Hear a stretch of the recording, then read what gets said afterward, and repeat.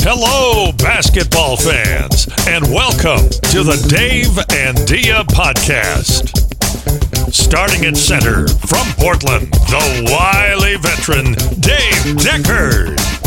And at guard from Los Angeles, the patron saint of rainbows and unicorns, your podcast MVP, Dia Miller. Welcome back to Dave and Dia, a Blazers Edge podcast. I'm Dia Miller. I'm here with Dave Deckard. It's actually early in the day on Tuesday. We're recording earlier than usual. So I feel like maybe we'll be more alert and chipper. And do people use the word chipper anymore? Is that a word?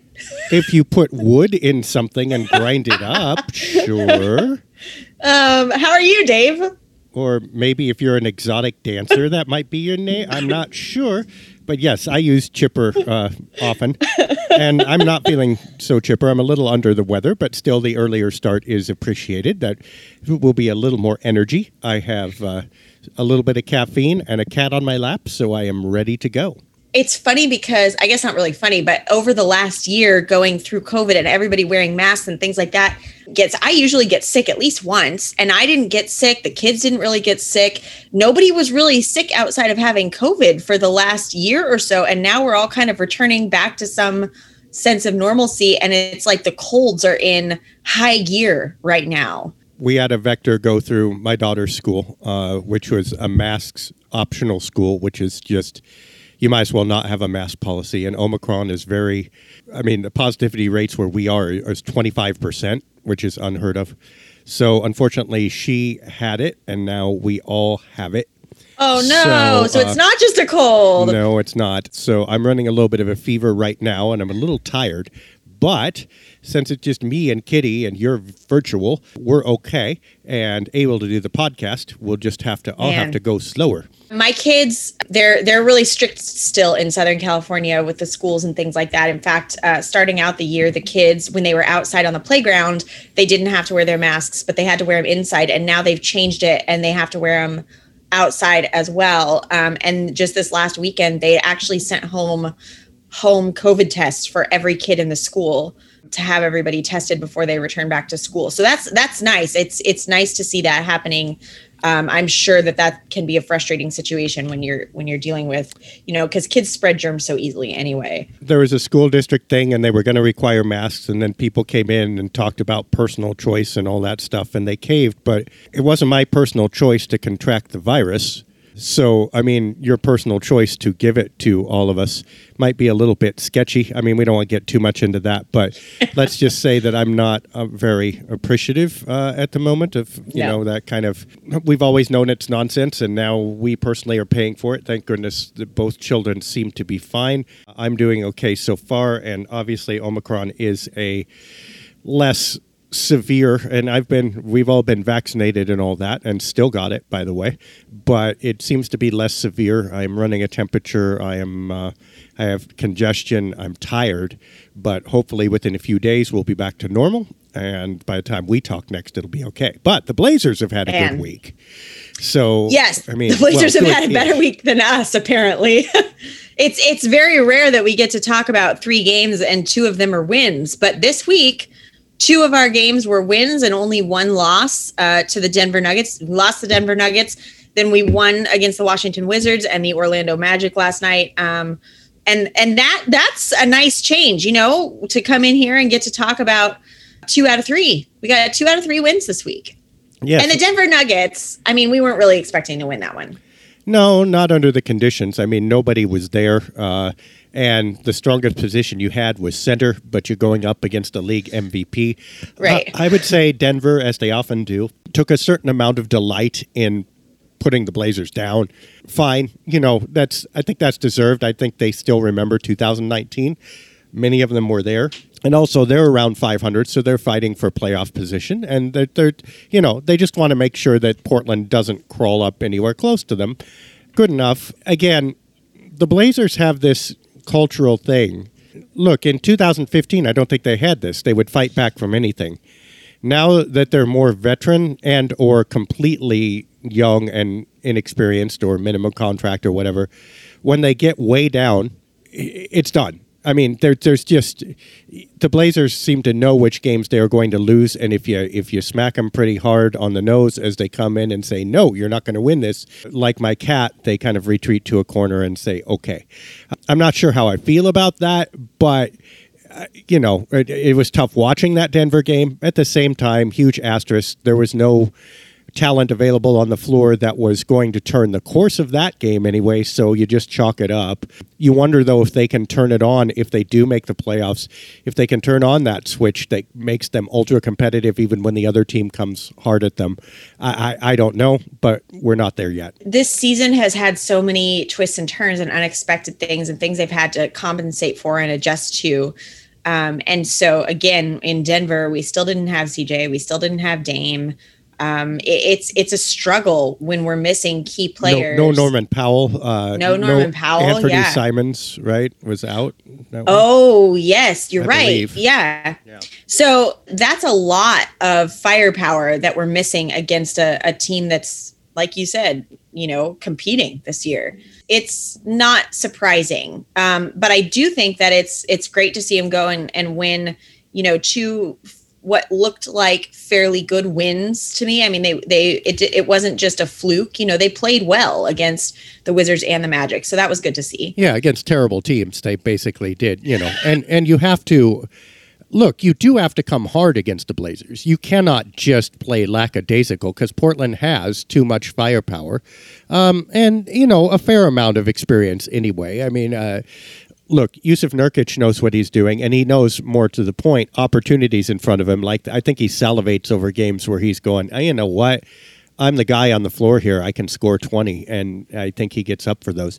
Anthony Simons obviously is not experienced, but he's growing into his role, and he also, I think, is taking advantage, which is great. And then you have a couple, Dennis Smith Jr., Ben McLemore, Nasir Little, all are opportunistic. And I think they came pretty hard in those games. So you get enough there to where if you do not play against the Blazers or you cannot defend the Blazers, you're going to be in for a long night. But here's the thing is that if you're really good, the Blazers are still really quite solvable. And again, I don't know how they fix that. They probably don't this year. So I don't know. I'm looking at this going, yay, 2 wins, better than 2 losses probably. But at the same time, you can't play Orlando and Washington every night. Yeah, it's interesting because there's been a lot of talk from fans, at least, around the Blazers possibly tanking this season. I don't know how I feel about that. I tend to skew on the side of, I don't love that idea. But these are not teams that you could easily do that with. No. That would have been quite suspicious. Nor would they. Let's. Sorry to interrupt you, but you think Yusuf Nurkic is going to go out and bag it with a contract on the line? No. Anthony Simons is not going to do that. His contract's on the line too. Chauncey Billups did not take a head coaching job to lose, even though he's doing a fair amount of it. And I don't think it's in his personality to say, "Hey, forget it, play however you want." There's just too much on this team that they just give up or intentionally tank. It's just Blazer fans are lucky the team might not be given a choice on many nights. There's so many aspects to that, and I feel like this is not a team that will willingly give up wins. They're going to fight until they can't fight anymore. And there are nights where it looks like they don't. There are nights where it looks like they just kind of give up. But I think at the core of who they are as players, as a team, they're not going to give this season up. Even with Dame out, even with CJ spending so much time being hurt, this is a team that's still, I almost feel like that gives them more fuel to their fire. I think we've talked about that a little bit before, that when the stars are out, the other guys come out and really play because they don't have those guys to depend on. I've been really impressed with Ben McLemore. He's one of those guys that, coming in, I didn't really know what we were going to get with him. And he's been a consistent shooter. He's really contributed. He's been one of the higher scorers pretty consistently. And he's fun to watch. He's really a fun player to watch. I've been really happy with him. And Dennis Smith Jr. is another one that, he was fighting for his spot on this roster, and now he's really a contributing player. And so that's pretty cool to see. as well. And then, of course, Anthony Simons, everybody's been talking about Ant. I was really hoping that he would get Player of the Week last week. I know it's a little bit of a long shot, but I thought, man, he has really played his heart out, and it would be really cool to see that for him. Well, let's go back to McLemore for a second, because he's found his seams in the roster and on the floor, which is really cool. I mean, you knew he had that in him, but you could see as he's starting to gel that he's expecting to get the open shot. And most critically, especially for a player in his position, he's not hesitating one bit.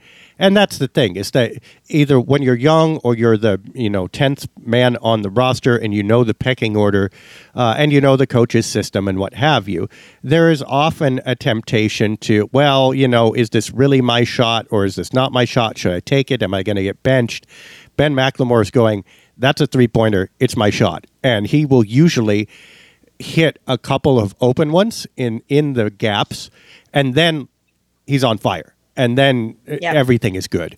So I have enjoyed watching him. I think it's a classic example of how a player who is in the bottom of the rotation can absolutely play above his position while not disrupting the team, but helping it. Yeah, well, and he was an early draft pick. He was really expected to do big things. And I think it's an interesting conversation when you have guys like that are early draft picks and then don't really, and I hesitate to say this, but don't really live up to the expectation of what they were expected to do. Because you have a guy like Ben McLemore, who is still a fantastic basketball player. He really is good at what he does. But because he was such a high draft pick, I think that there's some expectation adjusting that needs to happen.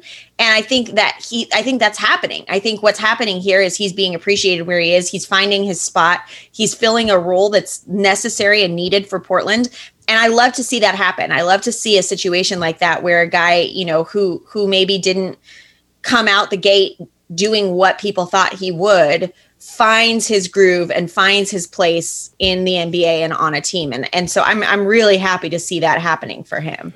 Now, Dennis Smith Jr. has had to take a further step beyond that, and he's had some fantastic contributions and some nights where it's been not as great, but overall it's been really positive, especially considering what the Blazers are paying for him and his place in the rotation. He has given more than expected. There are certain nights when the opponent's not ready for him or when he's on a streak where he's just brilliant. When the opponent locks him down, he still has a hard time. And it's so you can see the kind of the ceiling on that just a little bit. But still, again, for what the Blazers, this is classic former GM stuff. You get a player who had talent and, as you say, was drafted pretty high, who has not necessarily succeeded, put them in a smaller role. They know that this is their chance to make good, maybe their last chance to make good, or one of them, and they come in and they give you more than expected. And that is true of both those players, and no complaints about either, by the way. I think they have stepped in trying circumstances, McLemore and Smith Jr., and been really fantastic. So a bright spot in this middle of the season for the Blazers. Yeah, absolutely. And we do have Anthony Simons and Nasir Little, who are, guys we drafted. There are kind of younger guys. They're doing well. We're seeing really good stuff from Nasir. I think it's getting almost a little bit overshadowed because of how well Ant is doing. And like it or not, those two tend to be clumped together because they are our younger guys that are playing key roles on the team. I mean, we have younger guys than that. We have, CJ Ellaby, who's our rookie last year. We have Greg Brown and Trenton Watford, who are our rookies this year. We've got guys that are younger than them, but they're kind of, Nasir and Ant are kind of our up and coming talent. And I think the two of them get clumped in together a lot, even though they're playing different roles. And because Anthony Simons has been doing so extremely well, I think Nasir Little gets overshadowed a little bit, but he's been really a big part of the success that they're having right now as well. He is a fun player to watch. I love his heart. I love his hustle. I love that he just goes out there and leaves it on the court. You never question whether he is, playing the most that he can. He's always out there just working hard, and I really appreciate that about him. So here's the thing with Nasir is that at the beginning of the season, you noticed everything he did because of unfamiliarity, but that was a two-way street. We were unfamiliar with him in that role, but also he was unfamiliar with the system and his place. So there would be big highs and big lows, and he stuck out all over the place. Less so now. That his contributions, as I think I said in one of the recent recaps, so you look at him, he scored 18, and you're going like, yeah, he scored 18. Good job, Nasir, right? You don't notice that because it's become more regular, but his play has also become more steady. He's not sticking out of the system. He's not making big mistakes as often. Now, I would say also because he doesn't have as much infrastructure around him, there's been less opportunity for him to make dramatically good plays, especially on defense. But those will come back. The good part will still be there. I'm impressed with how he's been able to pick up his place and position. And by the way, I mean, we said this earlier in the season speculating, it's becoming more and more cemented in my mind now that having him as a small forward, as a true small forward, is better than having Norman Powell converted there. And it's starting to be so almost on both ends of the floor, not entirely yet. And that's nothing against Norman Powell. I want him on this roster. I want him in the rotation. But it probably should not be at small forward because Little is working his way into that position. He's probably going to be a good one. Yeah, I agree. I think, and it'll be nice to see that. I'm assuming we're going to start to make some roster changes here. I'm assuming that there's going to be some shift. And I think it's nice that we have that flexibility with some of these guys to shift them into positions that they really should be playing versus the positions that they've been filling because that's what we needed them to play. When you have this many guards, you have to fill, especially when those are your main players, your star players, you have to figure out, you can't just sit Norman Powell on the bench and have him coming off the bench. I mean, even though there's some argument to, doing that either with Norm or with CJ, they're not going to do that. So they have to instead kind of adjust the way that guys are playing, the positions that they're playing, instead of playing them where they truly should be playing. And so, yeah, I agree. I think if they can shift, and I would imagine that one of these guards is going to get traded either before the trade deadline, I would think before the trade deadline, but if not, by next year. And when that happens, that will free up some space to do that, to put Nasir Little in that position and let him really play that role. And, either whether Norm is here, I would imagine that if we're trading somebody, it's going to be CJ. It makes more sense because of contract things. So if that's the case and Norm is still here, then Norm can go ahead and play the role that he really is used to playing. And that would be a good thing. Well, let's talk about the trade deadline for a minute. It is upcoming in February. I don't know that the Blazers are going to make a deal like the kind of deal you're thinking about before the deadline. Now, I think they will make a deal. I think it's the same kind of deal that they were always forecasting, that they're going to try to shave off a few dollars in order to fit under the luxury tax this year. That's fine, but that's probably involving a Robert Covington, maybe Jusuf Nurkic. There are really two kinds of deals possible for them right now. There is the deal in which they get the player they've always coveted. Now, Indiana's Miles Turner has been speculated in that, but he just went down with an injury and will not be recovered before the trade deadline. The Blazers, because of their situation, might be able to absorb that. It puts a level of uncertainty in that. It's not as automatic as it was, but that's one type of deal. The other type of deal would be, like it just said, the one that simply is an academic move in order to make things more palatable coming down the end of this season, but not affecting future seasons. And I don't think there's a lot of in between. I don't think there's a lot of moves out there right now that is going to make this team solidly, even dramatically better for a run this year. And I think that there are going to be more possibilities in the summer.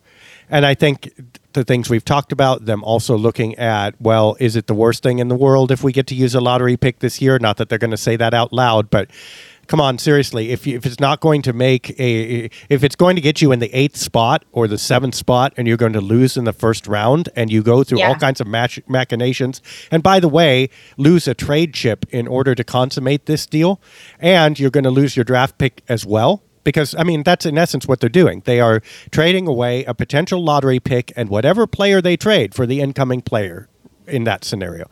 Yeah. That's not going to make sense, right? It just doesn't. X's and O's, A's and B's and Z's. It doesn't make sense to make that kind of move. And that's by far the easier kind of move to make in February. The super dramatic, probably happens in the summer. The big player move probably happens in the summer. So I am expecting minor moves. I may be wrong, and we have a new GM. I don't know, but I'm expecting minor moves at best in the next month, and then this summer will be the reevaluation. I mean, that would make sense in what you're saying. I think it's also a hard adjustment when we've had Neil Olshey for all this time to think about big moves being made. And we don't really know Joe Cronin and how he moves well enough to know what he's going to do with this. I don't think you're wrong. And I'm not sure that that's bad either. I think at this point, as much as I don't love the idea of tanking, you make a solid point. If we're just fighting to be in the first round to just have an early exit, the only thing that gives us is the continuing longest streak in the playoffs of any NBA team, which we currently hold. That's really the only accomplishment that gives us at this point, but at what cost?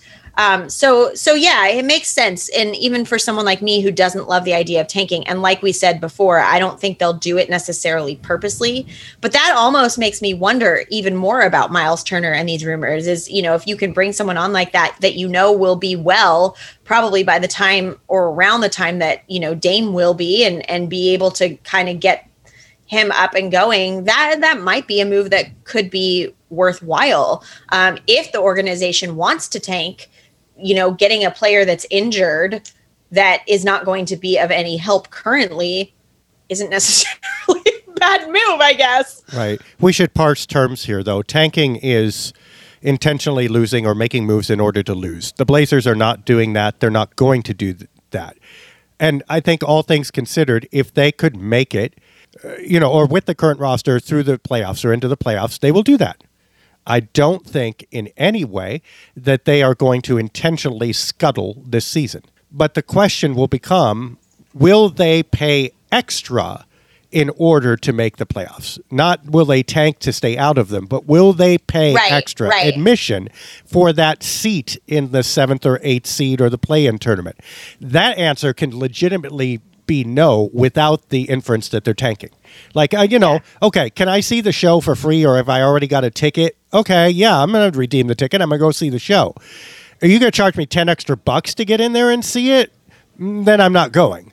And that's really what this trade scenario is. Now, you got to ask the question, what cost them nothing? Trading Yusuf Nurkic at this point, trading Robert Covington at this point. Those are the easy ones. Anthony Simons, if they plan to retain him, or if they don't plan to retain him, may play into that, but they're not going to give him away. But he might be the lever in one of those spectacular deals. And they may say, we're not going to pay him $20 million with the players we already have on there, so we want to use him in a deal. But in that sense, they're actually saving money. They're not paying more.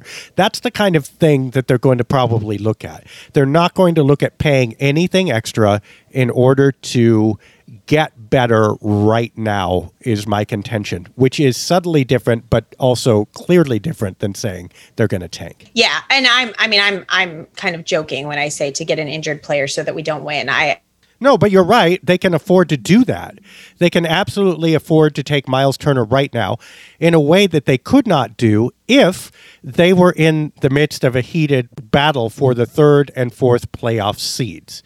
That they would, they would not be able to do what you're suggesting if they were in that battle. But they're not, so they could take on a Miles Turner. Yeah, I think it'll be interesting to see. This trade deadline is coming up. There, in my opinion, and I don't even think this is an opinion, they've got to make some kind of move, even if it's not, like you're saying, a big one. Because if they don't, we are going into the repeater's tax for what?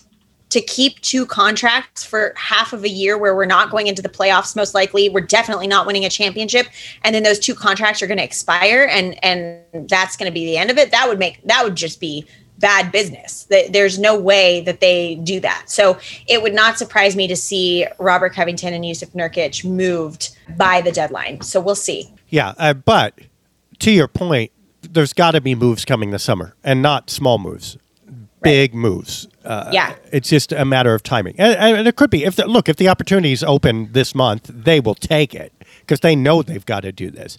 I'm just wondering whether the opportunity will be open. And I do not guess that they will enter next fall with a lineup that resembles the one they have now, at least not in every position. In fact, we already know that. The starting front court is gone except for Larry Nance Jr.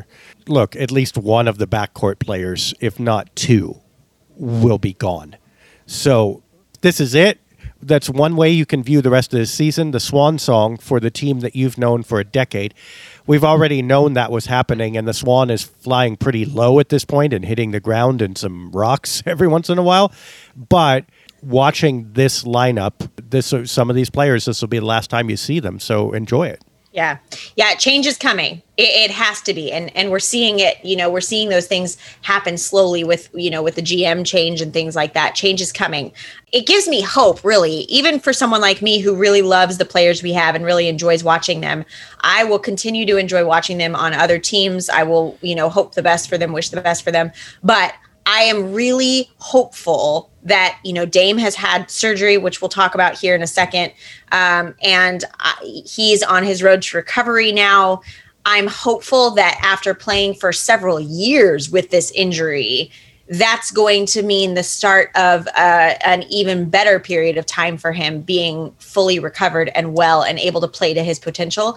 And I'm hoping that this will be the thing that pushes Portland over the edge and convinces them to really make an effort to build around him.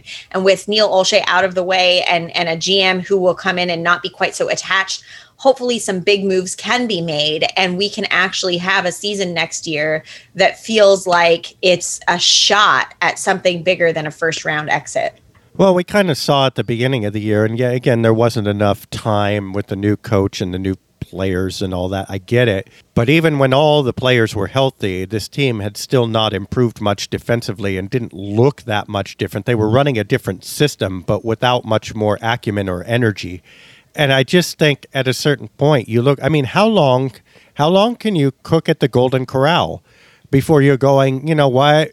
This is a decent place, I guess, and I've really enjoyed it, but I'm slinging the same mashed potatoes that I was 4 years ago, and it's never going to change. And at that point, there's a certain energy or morale or hope that leaches out of you, even if the restaurant's the same, your team is the same, the customers are the same, it's not the same experience. You have to wonder if the Blazers are getting some of that kind of fatigue, especially the players who have been here a long time, which are, by definition, their biggest stars. Damian Lillard coming back from an abdominal injury is part of it, and hopefully physically he feels better, but also the Blazers need to give Damian Lillard something to come back to and come back for that isn't just the same buffet of offense, and then none of the defense is very good. So it's not just enough for Dame to get better, because at best he's carrying them to the 7th seed, and that's not what he's looking for. That's not what they're looking for. So they know. They have to know that they have to make moves, and that the only question will be, of course, can they? Are they in a position to do so? We're going to see, but you got to believe they're going to try.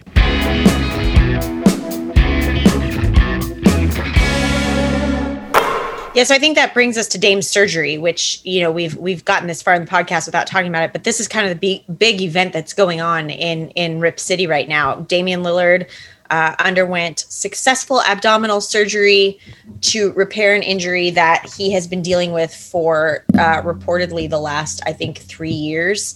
And so he is currently in recovery. I believe they said he will be reevaluated in 6 to 8 weeks. He was feeling good coming out of it.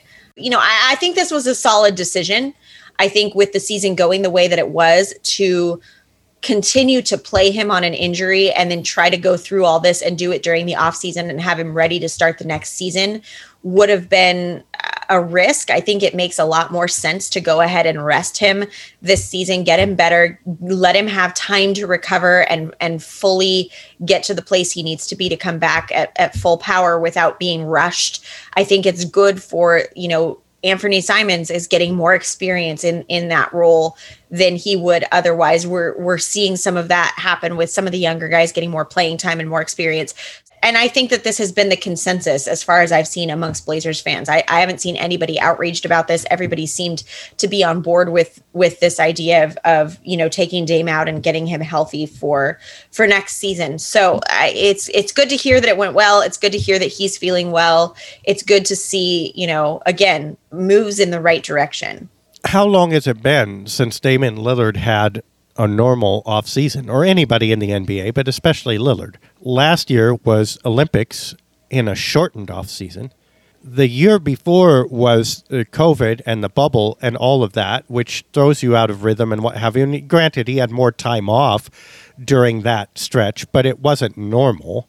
So it's been 3 years since he's actually spent an off season as one would expect. And look, I know that they're professional athletes, but in some ways that's like saying this is the fanciest sports car that's ever been. This is your Bugatti or Lamborghini or something. Yes, those things run really fast and they cost millions of dollars, but they're also temperamental.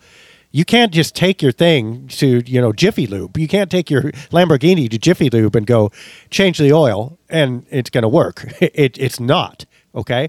I think professional athletes can be like that. Sure, they can go faster, they can go longer, they can go harder than any of us. But you can't just say, well, whatever. They do whatever to this machine and it will produce the same. And I think it'll be important for Lillard to have this rest. I think it will be important for him to have a real off season. I think it will be important for him to reset emotionally and mentally as well as physically. And I'm good with all of that, obviously, the way the season is going. And as you say, there are incentives for that to happen. Personally, for the team, there's nothing wrong with it. And I think we all agreed on that even before he had the surgery. I would say get that thing in the shop and do whatever's needed. And let's see what happens next October. Yeah, absolutely. Absolutely. I like I said, I'm kind of excited to see where we go next season. I actually feel like, there's some hope here. So with that too, we also have CJ McCollum making his return. He was out because of a pneumothorax, I believe is how you say that. His lung was collapsed, and he's recovered from that. He's remained out, I think, a few extra days because they were waiting on the birth of his first child.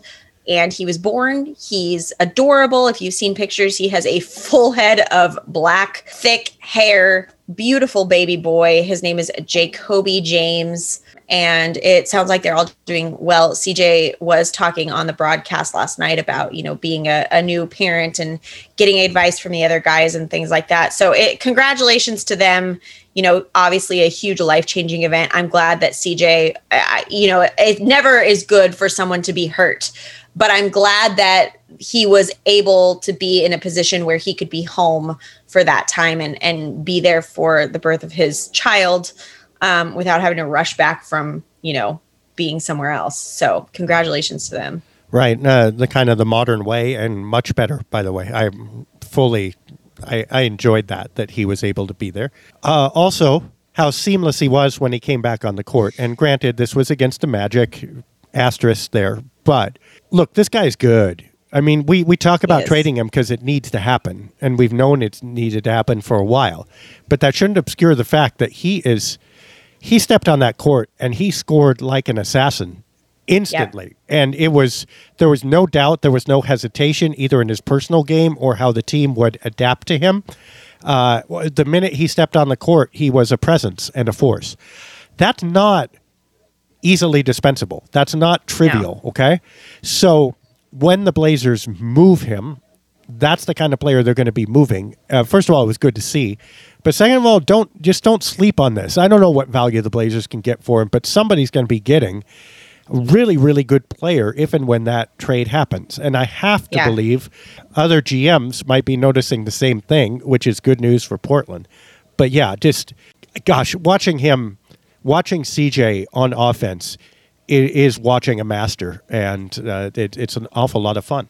Yeah, it is. We have been lucky to have him in Portland. I think this is one of those guys that if he gets traded, every time we play his team, we're going to think, man, I wish we still had him on our team because you know how that works. Once even if it needs to be done, even if it's something that it's for the betterment of the roster construction, it has absolutely nothing to do with his skill and ability as a player or his likability or how loved he is in Portland. I think it just has everything to do with constructing a roster that works. And he's going to be one of these guys that when he's on a roster that is constructed to work with his skill and his ability, he's going to be even more fun to watch. And he's going to be one of those guys that we're going to be watching and thinking, dang it, I miss him. I think about that with Seth Curry. Seth Curry, when he was in Portland, I think people liked him and they liked his game. But Seth Curry now is one of those people that I constantly am saying, man, I really wish we still had him. And I think CJ is going to be a player like that, where we're going to look back and we're going to think, man, he is so good. I really wish we had him. Now, speaking of other former Blazers, though, Zach Collins is returning to action, going to the G League, yes, for the San Antonio Spurs. And that will be interesting to see because Zach, of course, was a high draft pick, did not work out in Portland because of injuries. But any kind of career he can salvage at this point is a fantastic plus. I will be doing nothing but rooting for Zach as he ventures onto his road back into the NBA. And he's, even though, look, he could have fit in Portland. He was actually theoretically a really good move with his defensive acumen and whatever. And his ability looked like to cover multiple areas of the court. He would have been, Larry Nance Jr., the way he moves, he would have been not quite as agile as Nance Jr., but a better point of attack defender than Nance Jr. That would have been a huge plus had it worked out. That said, you understand why it didn't, and you hope it does for him in San Antonio because they can really, if anybody can make use of him, they can. Yeah, so Zach is down playing with the G League right now. This is something I think a lot of people don't realize about the G League, that oftentimes when guys that have a solid roster spot in the NBA are coming back from a long-term injury, they'll put them in the G League to play for a little bit. Serge Ibaka with the Clippers was down there for a while. Klay Thompson went down there briefly. Even Steph Curry was with the G League for, I think, one game when he was coming back from his injury. This is a fairly common thing, and it's a great function of the G League. And so he's been down there, but I was cracking up last night because last night was his debut game back with the G League, and he played 2 quarters and got a technical foul. If ever there was a Zach Collins thing to do, that is it. I shoot G League games. I photograph G League games regularly, several times a week. And so I've seen a lot of them, and I don't know that I've seen anybody get a technical foul in the G League before. So I was cracking up at the fact that, Zach was back for half a game and got a technical. It'll be nice to see him back in the NBA. I like his fire. He's always been a player that I've really enjoyed watching, and was very sad to see not only the injuries, but then obviously, and again, I get it. He's another one of those that you understand why they make the move that they did, but it's sad to see him go. And I will always cheer for him and root for him to do well wherever he is. So hopefully with the Spurs, that'll be, a good fit, like you said. Well, the Blazers have been picking up a fair number of technicals lately. It seems like the last 2 weeks they have been, as you say, chippy. And actually, you said chipper, but chippy, yeah, we got chipper. Them both in. Right. Now, if we can get a Chip and Dale reference, we've got the trifecta. Anyway, they've been at it with the referees a little bit. They've been at it with opponents. You wonder how much of that is frustration, how much of that is just like, what the heck, or how much of that is passion and fire. I'm not sure. I tend to think that it's distracting them slightly, but at the same time, distracting them from what? And the what often needs a little distraction. So I'm all right with it. But I found it curious how the temperature seems to have cranked up a little bit over the last couple of weeks. Now, you also wonder, could that be approaching deadline? Could that be the fact that the officials have been ravaged with COVID as well? And so there are a lot of new faces out there and thus a lot of opportunities for yelling and complaining. I don't know what it is, but I found it curious with that. Oh, my gosh. There was also, was it the Washington game or the Orlando game? I forget. I think it was the Washington game, actually, that Nurkic fouled out, right? And I think that was Washington. yeah. And Covington had 5, and someone else fouled out. I forget who it was, but like you had the entire front court. Oh, it was Watford. Trendon Watford fouled out in 8 minutes. So like you were fielding with Nance Jr. and Zeller out. You were fielding like 3 big-ish players, and keep in mind we're counting Robert Covington as a big here, and 2 of the 3 fouled out, and 1 had 5 fouls. So there's a lot going on there. That said, it does remind me that Robert Covington has had a little bit of a resurrection here the last 10 days. He's been taking and hitting his 3-point shot a little better. He's been standing in on defense a little bit more, including in that game at center, which he's not going to be able to do every night. But you know what? When called upon, he did it.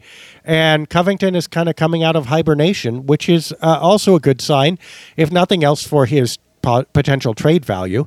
But it's fun to see Covington playing well again. Yeah, for sure. I think some of this, turmoil, the technical fouls, the ejections, the whatever, I think some of that is frustration.